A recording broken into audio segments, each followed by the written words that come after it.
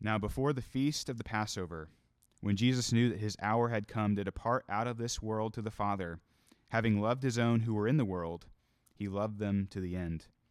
During supper, when the devil had already put it into the heart of Judas Iscariot, Simon's son, to betray him, Jesus, knowing that the Father had given him all things into his hands, and that he had come from God and was going back to God, rose from supper. He laid aside his outer garments, and taking a towel, tied it around his waist. Then he poured water into a basin and began to wash the disciples' feet and to wipe them with the towel that was wrapped around him. He came to Simon Peter, who said to him, "Lord, do you wash my feet?" Jesus answered him, "What I am doing you do not understand now, but afterward you will understand." Peter said to him, "You shall never wash my feet." Jesus answered him, "If I do not wash you, you have no share with me." Simon Peter said to him, "Then Lord, not only my feet, but also my hands and my head." Jesus said to him, "The one who is bathed does not need to wash, except for his feet, but is completely clean. And you are clean, but not every one of you." For he knew who was to betray him. That was why he said, "Not all of you are clean." When he had washed their feet and put on his outer garments and resumed his place, he said to them, "Do you understand what I have done to you? You call me teacher and Lord, and you are right, for so I am.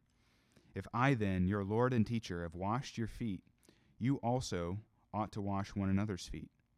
For I have given you an example, that you should do just as I have done to you. Truly, truly, I say to you, a servant is not greater than his master, nor is a messenger greater than the one who sent him. If you know these things, blessed are you if you do them. I am not speaking of all of you. I know whom I have chosen. But the scripture will be fulfilled. He who ate my bread has lifted his heel against me. But I am telling you this now before it takes place, that when it does take place you may believe that I am he. Truly, truly, I say to you, whoever receives the one I send receives me, and whoever receives me receives the one who sent me." This is the word of the Lord. Thanks be to God.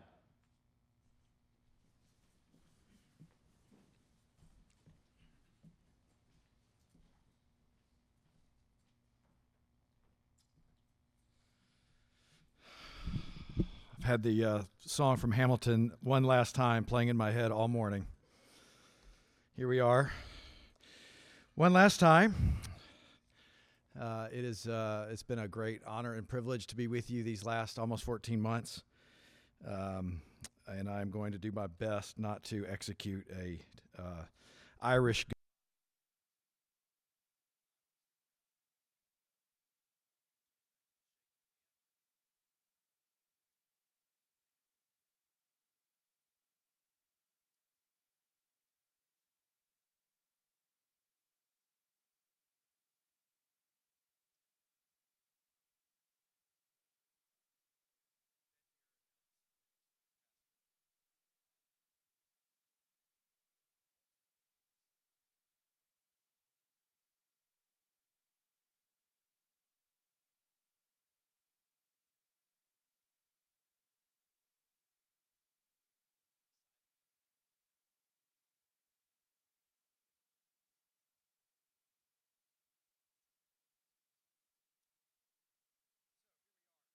we're now in the wow. Sorry, have you heard anything I've said until that point?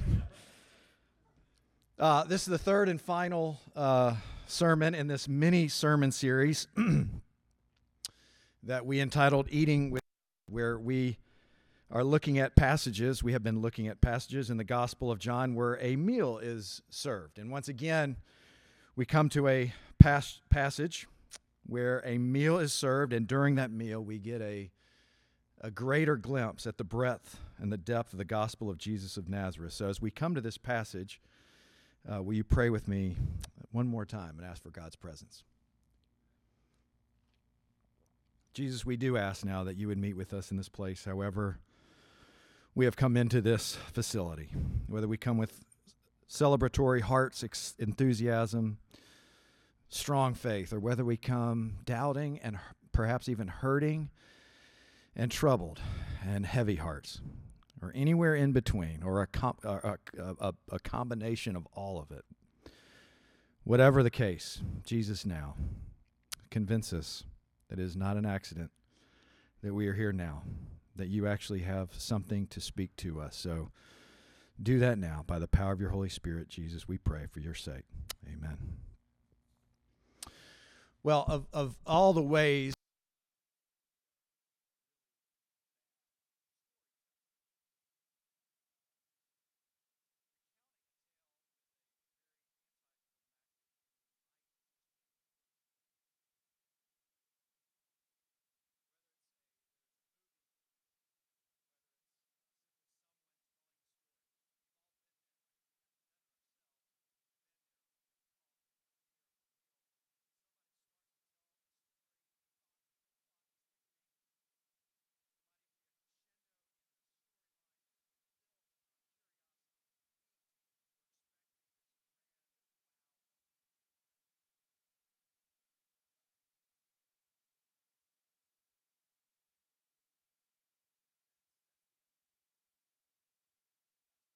this.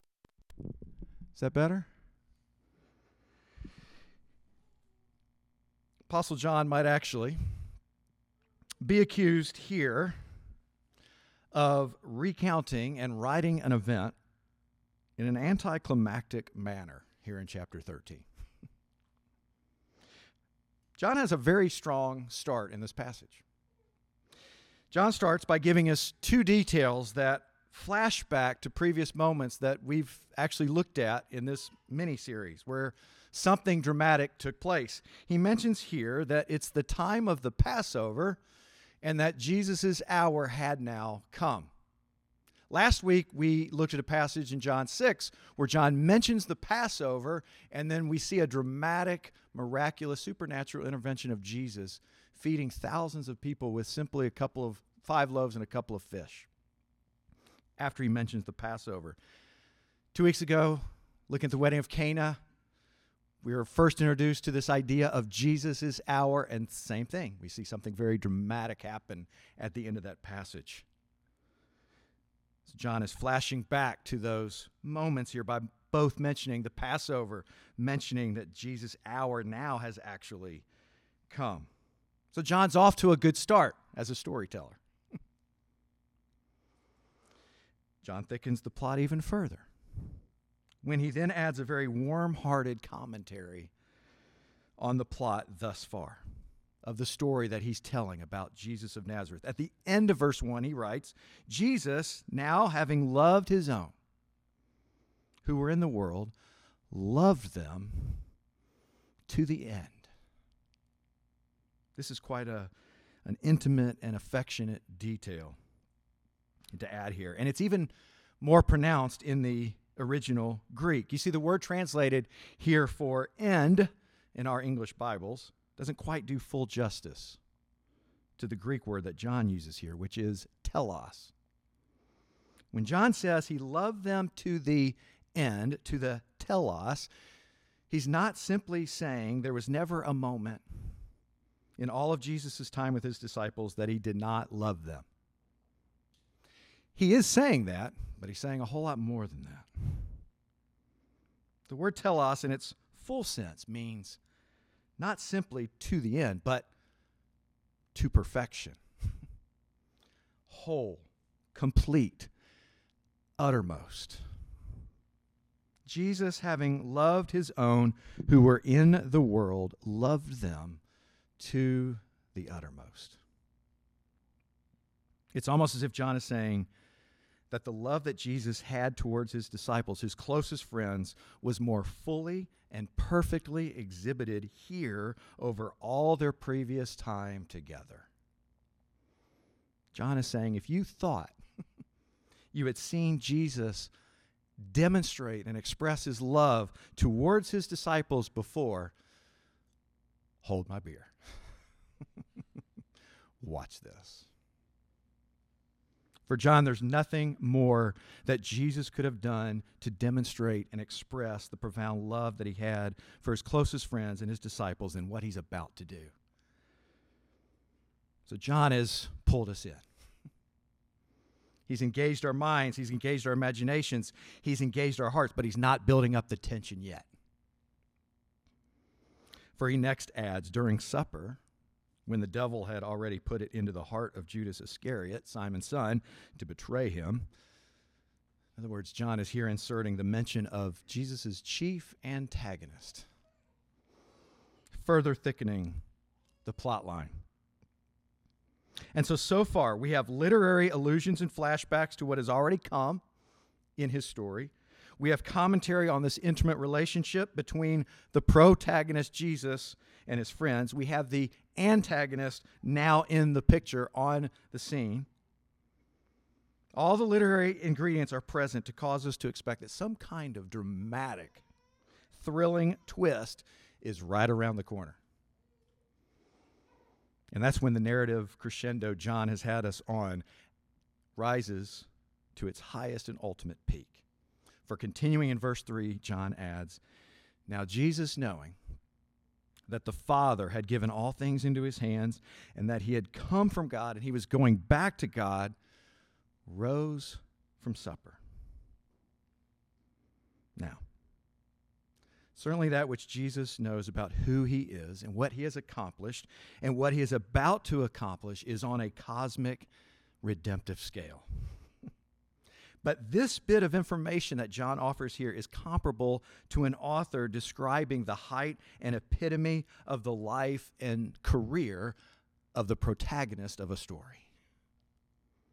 When someone reaches the epitome of their career, the height, whether in a script or in real life, don't we at that moment expect it to be a time that they kind of start to coast? To kind of simply relish the fact that they've arrived. They've done it. They've proven to the world they can do it. That at that point in their career, it's time for them to sit back and kind of bask in their success. I mean, truly, fully knowing who you are, having demonstrated that by your great accomplishment, that means it's time to celebrate your success. It's time for others to give you the respect that you are due. This would be that moment for Jesus, according to John. So what will Jesus do with that moment? As he rises from supper, will he give some kind of speech? Maybe he will assign each of his disciples to some responsibility under his leadership and authority. Perhaps he will perform another amazing supernatural miracle and sign of his divine power and status. This should be good. Actually, the moment seems quite anticlimactic. Far from there being any kind of literary fireworks here, if there is any drama here at all, it is the absolutely unexpected thing that Jesus does next. You see, Jesus' script is a bit different than we would expect from someone who has professionally arrived and accomplished what he was out to do in their career. Because apparently the defining moment of Jesus' work and of Jesus' mission will be a lot different. John writes, Jesus then rose from supper, laid aside his outer garments, took a towel, tied it around his waist, then poured water into a basin and began to wash his disciples' feet and wipe them with the towel that was wrapped around him. That's it? That's the next act in your script, John? Jesus of Nazareth washing the dirty, grimy feet of his disciples and friends? To say that this is an unconventional act by Jesus would be an understatement. Think for a moment of a very famous person or a celebrity, maybe a world leader, even royalty, that you would be ecstatic just to meet. Maybe even to get close enough to shake their hand. Now, I know it's far-fetched, but keep it going. Imagine a little further. Imagine that person actually agrees to come to your house and share a meal with you at your dinner table. And further imagine if after their arrival, you had all just sat down to dinner. When you hear this rustling in the kitchen and you get up to go see what's going on, and your dog has gotten into the trash can dumped it over, and now you have grease and muck and trash strewn out all over your kitchen floor and into the other rooms of your house. And then to your utter astonishment, you turn around and your celebrity royal guest has picked up an apron, grabbed a broom and a mop and a rag, and is now on the floor cleaning up this mess. You would likely be aghast. Now, as startling as that scenario is, it's actually still not even close to the absurdity as to what is happening here in John 13. In the average home of a dinner host at this time, there would likely have been a pot or a jar of water at the front door. There would have likely also been a servant present at this meal whose job it would have been to wash the feet of these guests as they entered before they reclined at the table. And you can imagine how dirty people's feet must have been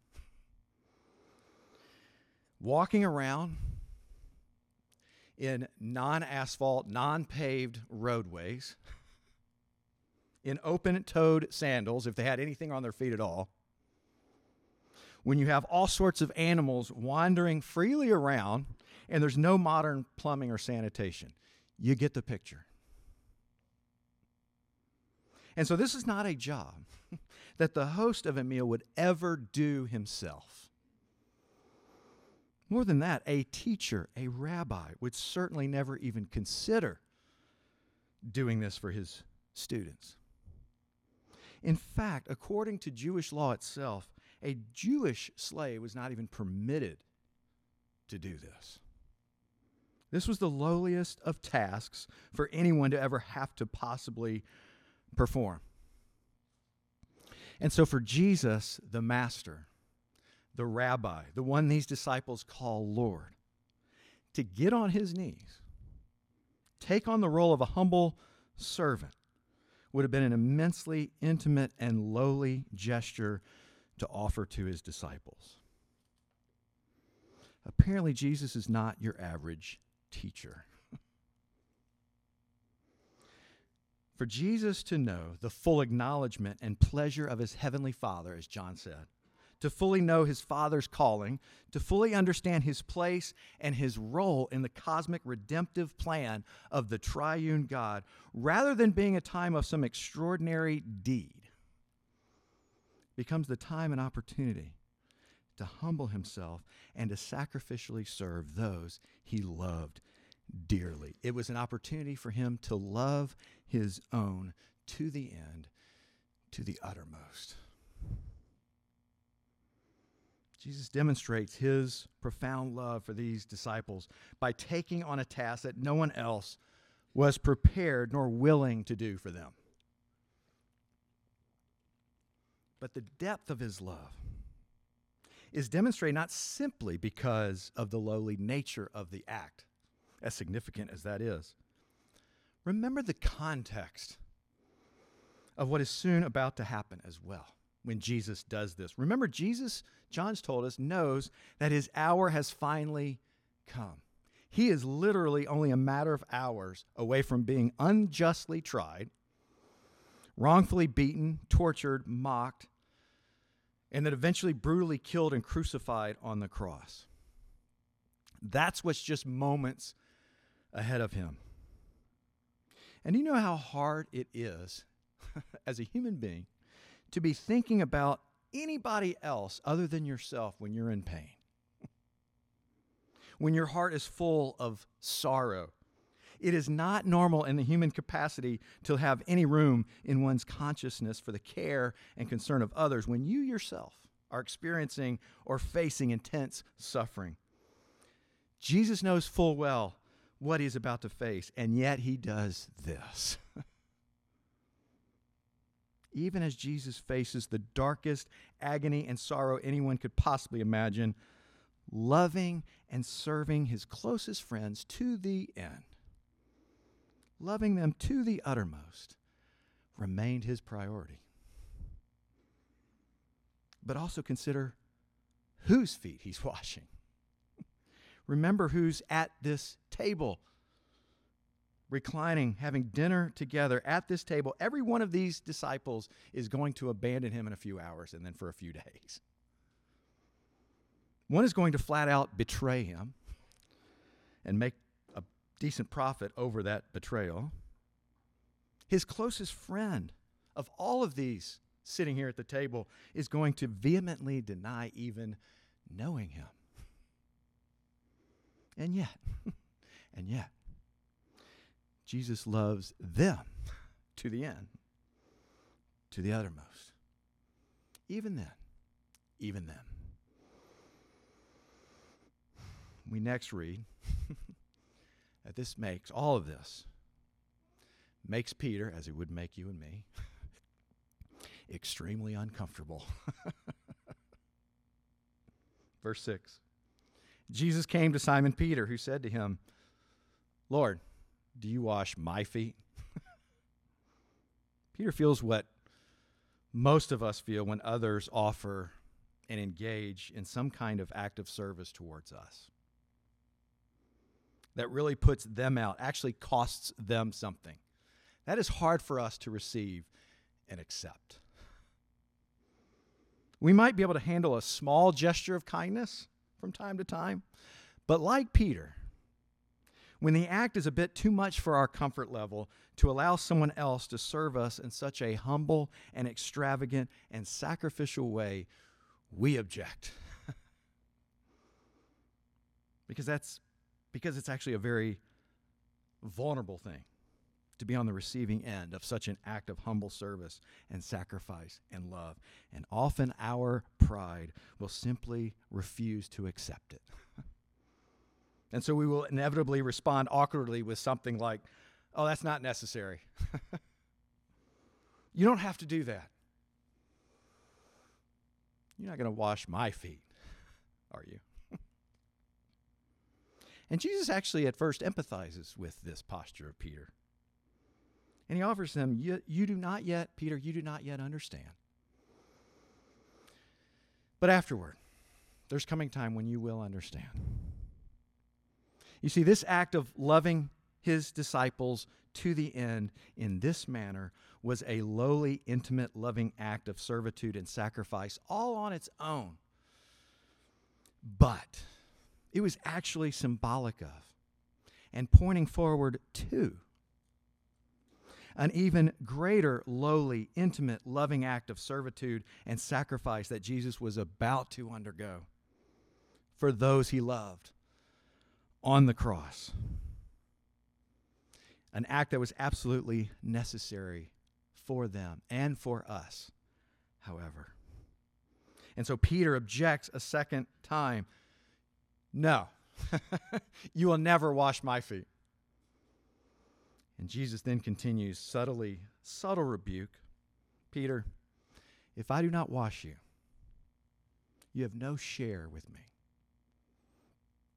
The truth is, there's no way to come to genuine faith in Jesus Christ without receiving his humble act of servanthood love that he goes through on the cross for you and for me.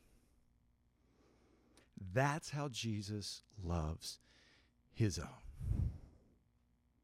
When Jesus loves us to the uttermost, it is so extravagant, so sacrificial, that it is actually a direct challenge and threat to your pride and to my pride. You see, the Bible makes the claim that all of our misdeeds, our rebellion, our sin, doesn't simply disrupt and cause friction within ourselves and with other human beings around us. It actually causes us to be spiritually unclean. This is how the Bible describes our moral and spiritual disposition in the presence of a holy God.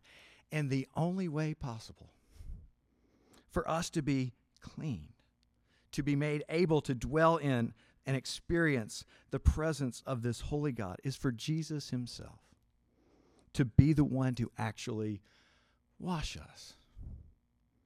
And he does this willingly, freely, to the uttermost on the cross, for your behalf and for mine.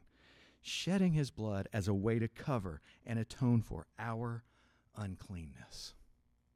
Listen to the Apostle Paul as he describes this, as he's overwhelmed with Jesus' sacrificial love for his people when he says in Philippians 4, Jesus, though he enjoyed the very nature of God, did not count equality with God something to cling to. But he emptied himself, taking on the form of a servant, being born in the likeness of men, and being found in human form, he humbled himself by becoming obedient to the point of death, even death on a cross.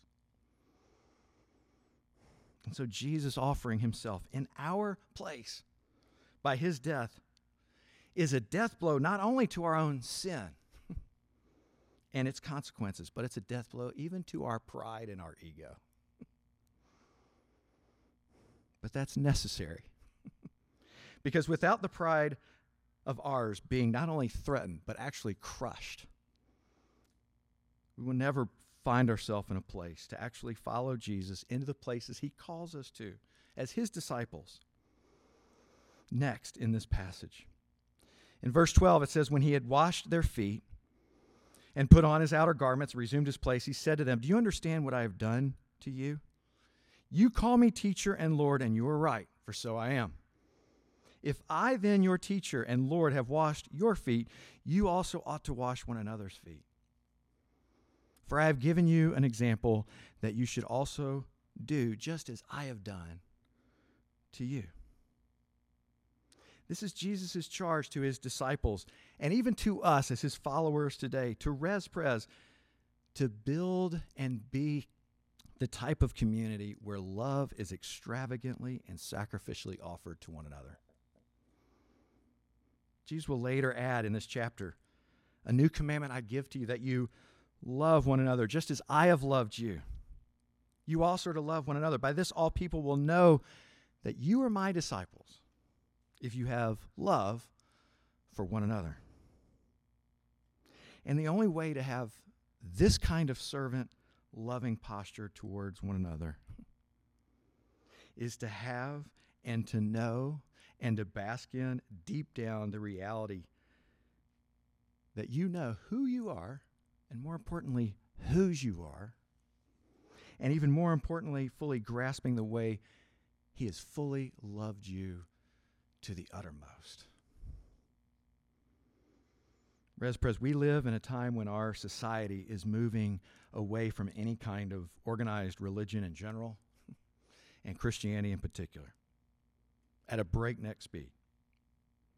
The church, that institution that once was literally at the center of public life, both geographically and philosophically, is now relegated to the sidelines of public discourse and to the outskirts of town, if not outright simply dismissed. May I suggest to you, as my time here winds down, that what our culture needs from us as Jesus' followers right now, what Madison needs right now, is not another religious entity demanding it have its place in society to be respected and to be taken seriously, but rather a church of followers of Jesus who have laid egos aside because they are convinced more and more on a regular daily basis that their approval and their acceptance and their identity is established in the sacrificial work that their Savior and their Redeemer and their Lord humbly and willingly underwent to show forth his love to the uttermost. And as knowing recipients of such love are then enabled to turn around and show forth that extravagant and generous and sacrificial ways to those around them. That would be a gift to the culture around us. And so only by being fully certain, by faith, that is the type of extravagant love that you and I are a direct recipient of through and by Jesus Christ, will we have the capacity to turn around and love those who are different. Love those who will even oppose us, who might even betray us. Whether they are among us in our close spiritual family community, or whether they're among us at the places we work or live next door to us in our neighborhoods. The only way that type of love is possible is to constantly be reminding ourselves that the Savior and Lord and Redeemer that we serve, that we follow, is the one who went out of his way to extravagantly demonstrate his love to us, to the uttermost, by laying down his life for us. As Stuart Townend says, "Behold, the man upon a cross, my sin upon his shoulders. Ashamed, I hear my mocking voice call out among the scoffers." Of course, knowing the ways that we still, as his followers, would still fail, he still died for us. The Bible says, even while we were his enemies, Christ died for us. And therefore, with Stuart Townend, we can say boldly, "I will therefore not boast in anything." No gifts, no power, no wisdom. But I will boast in Jesus Christ, his death and resurrection. Why should I gain from his reward? I cannot give an answer, but this I know with all my heart. His wounds have paid my ransom. Res Pres, continue to build on that foundation. May that be the fuel. May that be the impetus for how you love one another and for how you love Madison. Let's pray.